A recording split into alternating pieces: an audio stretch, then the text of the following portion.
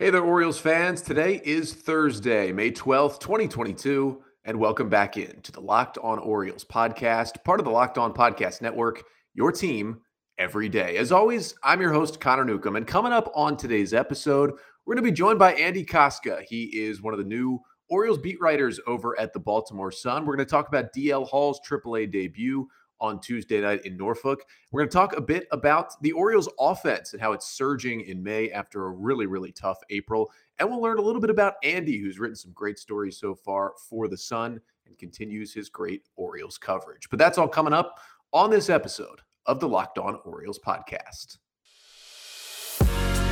You are Locked On Orioles, your daily Baltimore Orioles podcast. Part of the Locked On Podcast Network, your team every day. So on today's episode, recorded this, by the way, here on Wednesday afternoon. So as you're listening to this, the Orioles did play game 2 against the Cardinals. Hopefully it was a win. If it was a loss, well, they'll go for the series on Thursday. But we are going to be joined here by Andy Koska. He is an Orioles beat writer for the Baltimore Sun, his first year on the O's beat, coming to us live from a Norfolk hotel at the moment. And Andy, first of all, thank you so much for hopping on the podcast. Of course. Thanks for having me. Always happy for an old friend. Yeah, and so me and Andy, as people may know, go back to the Diamondback, the student newspaper at the University of Maryland. Spent some long days in that newsroom together. But now we're both covering the Baltimore Orioles. And, we'll get to the Orioles, Andy, but I had you on just kind of at a perfect timing as you're literally in Norfolk. You saw DL Hall make his AAA debut on Tuesday night. I know he didn't last very deep into the game. I don't think anyone really expected him to go 6 or 7 innings. I'm sure that wasn't the plan. But in general, Orioles fans saw a piece of him in spring training when he dominated that 1 inning. How do you kind of compare what he looked like Tuesday night versus, the 1 inning high velo show that he put on probably the last time most Orioles fans got to watch him pitch? Yeah, well, I saw him in Aberdeen as well a couple of weeks ago. So I've not seen him in person twice. And what I think stood out to me both times is that, yeah, he has that high velo fastball. He can touch triple digits. But I think the changeup is maybe the pitch that's improved the most just from where he was even last year. That pitch was it made a lot of guys in high A look kind of silly, as can happen. And even last night for AAA, he was great. Slider was good, curveball was good. It's really those off-speed pitches that stood out to me most because I think, yeah, for a lefty starter throwing 100, that is pretty outstanding. But to be able to have the command of 3 other off-speed pitches, that could really make him a front-end starter at some point, maybe soon, honestly. But it all kind of depends on. I expected him to go deeper in the game last night. Went 3 innings, 1 run, 2 walks, 2 hits, 4 strikeouts, I think it was. And 53 pitches. He in high A he pitched 54. In Double A last week he pitched 59. I kind of thought they would bump him up a little bit more, but he did have kind of a high stress second inning there. Maybe they just decided with the cold weather it was very blustery. I was a little cold.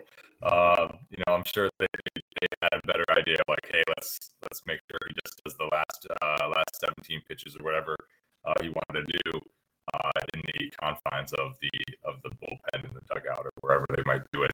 Because he's been at 4+1 is what he told me in Aberdeen. So he was a little bit below that, but we'll see if he can kind of stretch that pitch count up a little bit in the next coming weeks. Yeah. And I think really the other question here is, everything you hear about DL Hall is high velocity, really good stuff, but it's, can the command get him to the big leagues? Can that command get him through 5-6 innings as a starter? And again, through 3 innings, you're not going to get the full picture, but this is what I want to ask everybody who watches him pitch. Like, what did he look like command wise? Because we know the stuff continues to be electric. Yeah. First batter, he faced 3 pitches, 3 strikes, goodbye. So that was pretty awesome. Struck out the second batter too. Then he walked the third. I think that's going to be the way it kind of goes for DL a little bit. He always has the potential. I know it was against a lefty. It was against the Player of the Month for the International League, that third at bat. So it's a difficult matchup. But he left a lot of fastballs outside the zone, especially, off the plate, away from the lefty batter. And you kind of feel like, maybe that's the one spot that, he can throw it. He can really, zip it in there. But if he cannot have consistent command of the zone, then you're always have that little nagging in the back of your head. I was talking to a scout in Aberdeen after he watched DL pitch, and the big question was reliever or starter. It is kind of always the big thing. And after watching him pitch in Aberdeen, that was high A, of course. That was his first, affiliate start in almost a year, like 11 months or whatever it was. There was kind of a belief from him that, hey, this could be a starter, just the way that he commands his off-speed pitches. You have that big fastball as like okay, I need to blow somebody, a blow pitch by somebody.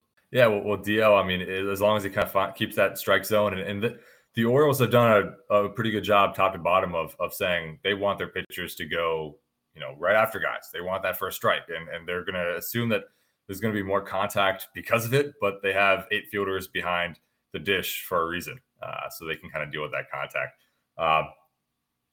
Again, with that heater, I mean, there's a lot of things you love, but I think it's really the off-speed pitches that impress me most, and it could make him a long-term starter.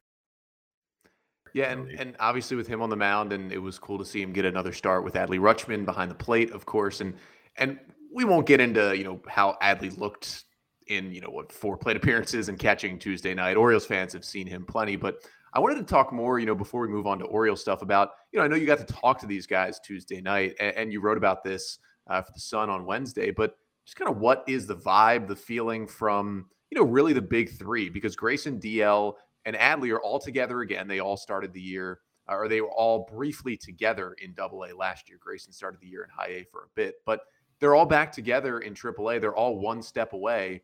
And Orioles fans are pretty certain that we'll see Adley next week. Obviously, Grayson and DL Hall are a little further behind, but kind of what were they saying? What's the vibe of those 3? Because they know they're coming up this year, but there's probably still some question marks on when exactly that happens. Yeah. There's a lot of question marks about, when, especially with DL, you don't know his pitch count.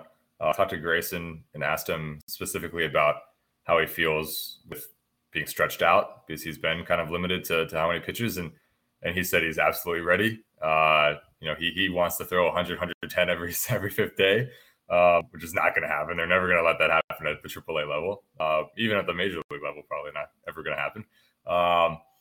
But Grayson feels ready. And then Adley, I mean, he's media trained enough now that he knows not to give me the juicy soundbite that I was really hoping for. But he, I think he could not, he hinted at the excitement as well. I mean, there's the top 3 prospects, according to Baseball America, for the Orioles organization are in Norfolk right now, and they're knocking on the door. And that's kind of what I wrote about last night. It was published this morning, Wednesday morning. That's, an exciting thing for the organization to have guys this close. And Adley could be up maybe the 16th, maybe the 20th. He said he had no idea when the timetable is, which is honestly probably 100% true. Give him a hint exactly of when the time frame is. But, there's definite excitement there. I feel like, when I asked Adley about it, he was very like, oh, we only focus on the next game and like the very, right ahead of us. And, he's, that's just him, what he needs to say in the moment. When I asked Grayson about it, he admitted, he was like, yeah, those conversations happen all the time. When you have, it's impossible to have, those 3 up there. You have a guy like Nick Vespi, who's really throwing great. You have Kyle Stowers, Robert Newstrom's playing well this year. I mean, you have a lot of guys that are kind of on the verge of a major league debut. And yeah, those conversations are going to happen. They're natural to have happen. And, Grayson leaned into it and was like, yeah, that's the expectation. That's the goal. And of course, to get there, they have to perform at the AAA level. Before last night, entering, that was it, Tuesday, they went 3-9 on their last road trip. So, talent is there, but maybe the results aren't always there. And that's what Buck Britton was talking about to me. He was like, okay, yeah, we have a lot of guys and it's super exciting, but at the same time, you need to win games, and good baseball is going to get you, success at the AAA level, and it's going to get you noticed for the major league level. So it's important not to, completely bypass the Tides and remember that, hey, like, yeah, okay, you can be a stud at this level, but to kind of get to that next level, you have to perform and eventually, you'll get there. But right now it's really what you do at this level. But there's excitement. Absolutely, there's excitement. And I don't think, no matter how much Adley wants to pretend that he's a robot and does not notice what's happening around him, it's there and it's happening. And I think even he would notice it. Yeah, it's funny to talk about like the media training, because obviously Grayson and DL were both drafted at a high school. They didn't kind of go through that college media training process. Adley played 3 years at one of the best programs in the country, won a national championship, was going to the College World Series, obviously was dealing with SIDs, who I know you know a lot about as well. And yeah, he's been through the ringer in terms of what to say and what not to say. So you're obviously going to get a little bit less out of him. And that is kind of what we expect. But we're going to be back with Andy Koska talking more about the Major League team in just a second. But first, got to tell you about one of our sponsors today, and that is Athletic Greens. And it's a product that many use every day because they want better gut health, more energy, optimized immune system. It really can help with many different things. So what is this stuff? Well, with one delicious scoop of AG1, you're absorbing 75 high-quality vitamins, minerals, whole food source superfoods, probiotics, and adaptogens to help you start your day right. And, it's lifestyle friendly. You can incorporate AG1 into really any diet, and it costs you less than $3 a day. And you're investing in your health. And, it's cheaper than going and getting a coffee every day, which I'm sure a lot of people work into the budget as well. And right now, it's time to reclaim your health and arm your immune system with convenient daily nutrition. It's just one scoop in a cup of water every day. That's it. No need for a million different pills and supplements to look out for your health. And to make it easy, Athletic Greens is going to give you a free 1-year supply of immune-supporting vitamin D and 5 free travel packs with your first purchase. All you have to do is visit athleticgreens.com/MLB Network. Again, that is athleticgreens.com/MLB Network to take ownership over your health and pick up the ultimate daily nutritional insurance. So we're here with Andy Koska of the Baltimore Sun, who is joining us from Norfolk after watching the Tides play in their first game of the series this week, DL Hall on the mound. But we're going to switch things to the Major League level here because the Orioles got another victory in St. Louis on Tuesday night. We're hoping as you listen to this, they got another victory Wednesday night in St. Louis, but they're playing good baseball, won 7 of the last 10.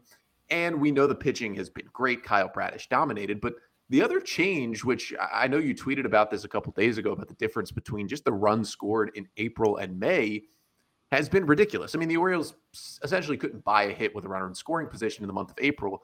Not like they're lighting the world on fire in that sense, but it's gotten a lot better. So what have you noticed just between April and May? And it's not a clean cutoff like, May 1st, the Orioles started winning again. But in general, you look at the numbers, and the O's have at the very least started to pick up more hits. I mean, you can't really measure this, but they've been a little more clutch probably in the month of May, and that's helped them out. Yeah, they got that. People love to say on Twitter exactly. This month. But they've scored 45 runs through 11 days of May and 62 in April. So they will certainly bypass, knock on wood, they should bypass the 62 from last month. But I asked Ryan Mountcastle about that specifically on Monday, and he really thought like, hey, there's just balls are landing. I mean, that's like the way baseball kind of goes, and I'll give him that. Like, there were some hard hit balls, especially from Trey Mancini. Like, I mean, how many 100-mile-per-hour exit velo did he have that found gloves instead of the outfield grass or the seats? So it's definitely a legit claim that sometimes balls fall finally, and there's a little bit of luck that goes your way. But I think more of it goes probably to what they've been able to do just in terms of plate discipline, not pressing so much to the plate. I think the at-bat that really stood out to me, the 2 outs, 1-2 count from Ryan Mountcastle, 2 guys on, I think 3 guys on in that 5th inning. He fouled off 2 knuckle curves and a fastball, then took a slide for a ball, and then he poked a knuckle curve into left field for an RBI single. And I think that's the at-bat that maybe a month ago we didn't see. Maybe they were pressing a little bit. Maybe he swings to that slider because Instead, he laid off that slider and got the pitch. It was a low knuckle curve, but he got what he needed on it. Poked it into left. I mean, that was a really good at bat, and they scored 4 runs in that Monday matinee game. That I'll take noon starts all the time if you ask me. I mean, that's great for me. It was awesome. But yeah, they scored 4 runs with 2 outs in that inning.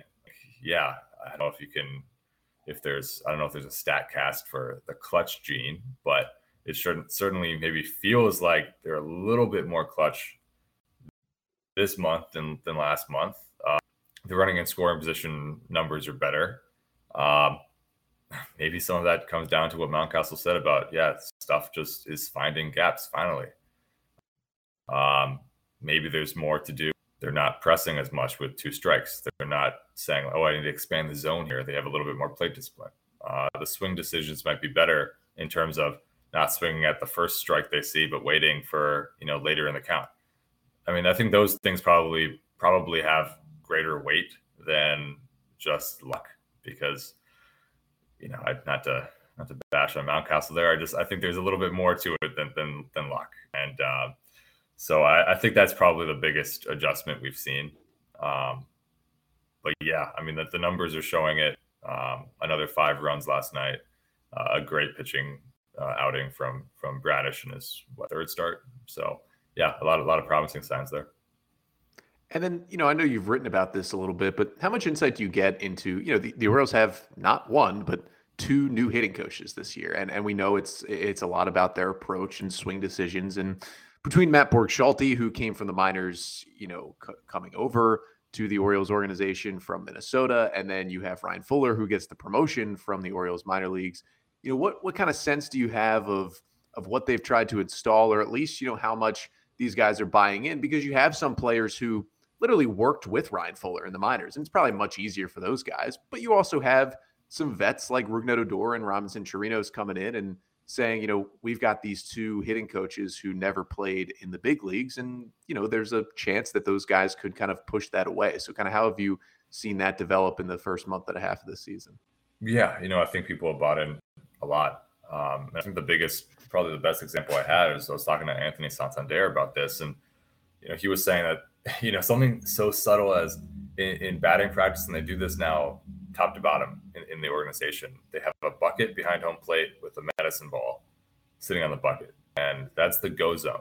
If the ball in batting practice hits that medicine ball, that's a player's go zone, and they should have swung. And if it doesn't, they watch a couple pitches in. If it doesn't hit that go zone, they just make that mental note of like, hey, that could be called a strike. Could legit, you never know, what the strike zone might be that night. It could be called a strike, but that's a pitch you want to spit on. You don't want that pitch because it wasn't in your go zone. So I think the adoption of a go zone and like really locking in on where do I do the most damage, and understanding that for player to player has really helped players. Like, I mean, Santander loves it. I mean, his batting average isn't lighting the world on fire, but his on base percentage has been very, eye popping this early season. He had he's been on base. I think he started the season with like 20 some games, and since then he had 1 game that he didn't get on base, and has been on base pretty much every single other one. He's been getting on base a lot, and a lot of it comes down to that go zone. But yeah, I think people are buying in. A lot of the guys that were in the minors, it's maybe a little bit easier for them. But as you said, with Odor and Chirinos and some of the other veteran bats that were in the minor leagues, they aren't lighting the world on fire here. But I think people have kind of said, okay, yeah, let's trust this situation. And, if it's working for other people in the line, can it work for me, kind of thing. So, yeah, and I think it is working. You see it, and people like the go zone idea. Definitely. And for Santander, right now as they go into play on Wednesday, tied for the American League lead in walks with a player you may have heard of named Mike Trout.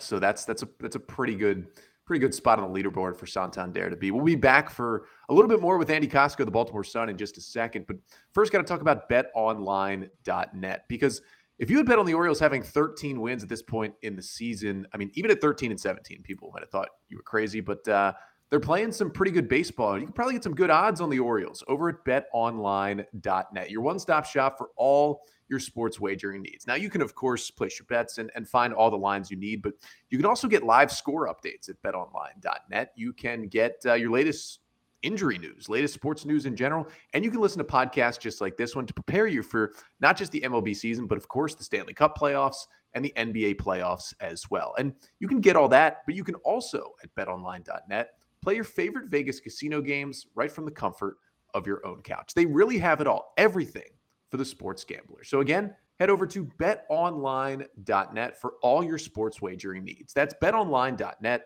where the game starts.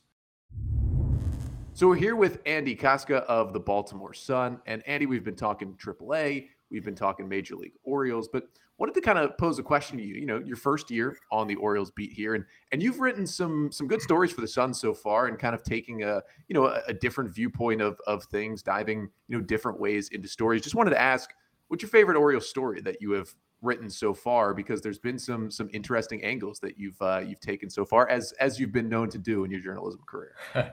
Well, thank you. I think my favorite actually might be the binocular story I did when they get on base and they do the binoculars. It just was kind of funny. The first person I asked about that was Trey Mancini, and I walk up to him like, "Hey, like, what's the deal with when you guys do this? Like, what's going on?" And he was like, I don't know, man. It's like something to do with video games. Like, go ask one of the young guys. And I was like, okay, I'll go ask one of the young guys. So I walked over to Mountcastle, and he explained that it was it's Call of Duty, and they call it a precision airstrike. And the funny thing is, it's actually Rougned Odor that's really a big proponent of all this. You know, he helped start the home run chain as well, which I wrote about. Cedric Mullins is big in Call of Duty as well. So when they play Warzone, that's kind of where that whole binocular thing comes from. But I think that one might be my favorite. Just as like I like the stories that maybe aren't in a little bit, under the radar. I know that everyone saw it. Nobody had asked. I feel like those are probably my favorite stories too. Yeah, and even the one you wrote too about just kind of the wall coming into play as well, and just different stuff that you've written. Just the quote from Mountcastle. We know players are feeling like that. It's going to take them a little while to adjust to it as well. And when you have a ball be an inch away from a 2-run homer that might have kind of changed the outcome of that game on Sunday, obviously it's going to get to you as well. But before we wrap up, Andy, I kind of know the Andy Koska story because I was working with you at the start of your journalism career. But kind of what were the last couple of steps, just so people know who Andy Koska is as they read your work? What were the last couple of steps in the journalism career before getting here? Because I know it was covering a good amount of baseball, but at a different level at your last stop as well. Yeah, well, my career path is probably less interesting than those of the prospects I've been covering lately. But before this, I was working down in Starkville, Mississippi, where Jordan Westberg made his mark. Covered Mississippi State, all sports there: football, women's basketball, men's basketball, baseball, for the Clarion Ledger, USA Today. So that was a good time. I bonded a little bit when I talked to Westberg a little while ago about what bars in Starkville are the best, and there's not many options. So we were pretty much on the same on the same wavelength there. But yeah, before Mississippi, I was with the Washington Times in DC, and then before that, I was a couple internships here and there. I was in Pittsburgh for a little bit, and then the Diamondback, which is the student newspaper at University of Maryland, which is where I met you and a lot of other great reporters out of the Diamondback, including many at the Baltimore Sun. So, yeah, if you look around the Baltimore Sun newsroom, there's a good chance they're from the Diamondback. Yeah, it's certainly a feeder. So last thing, you're in the ballpark now, and obviously you're traveling around to some of these minor league sites as well. But you've been in the area for a while, obviously before coming back to Baltimore to cover the Orioles beat. But best part of covering the Orioles right now, this can be the view you get from the press box. This can be food in the press box you get. This can just be where you live. What's the number one A+ thing with moving back to this beat? They have a soft serve ice cream machine in the press box media cafeteria, and the cafeteria closes an hour after first pitch. So it's like second, third inning, I look at the clock. I'm like, oh, it's 7:45. Like I can run up there real quick. I sprint upstairs, get a little bit of soft serve, run back down to my seat. That's like the second, third inning pick me up that I need to get me through the game. So that might be the best part. The view is I mean, Camden Yards is amazing. It's been a lot of fun. There's a lot of great parts of this job. It's not to trivialize it with soft serve, but soft serve is always a fun treat. As well as I love living in Baltimore as well. So good things, but the soft serve might be the top of it.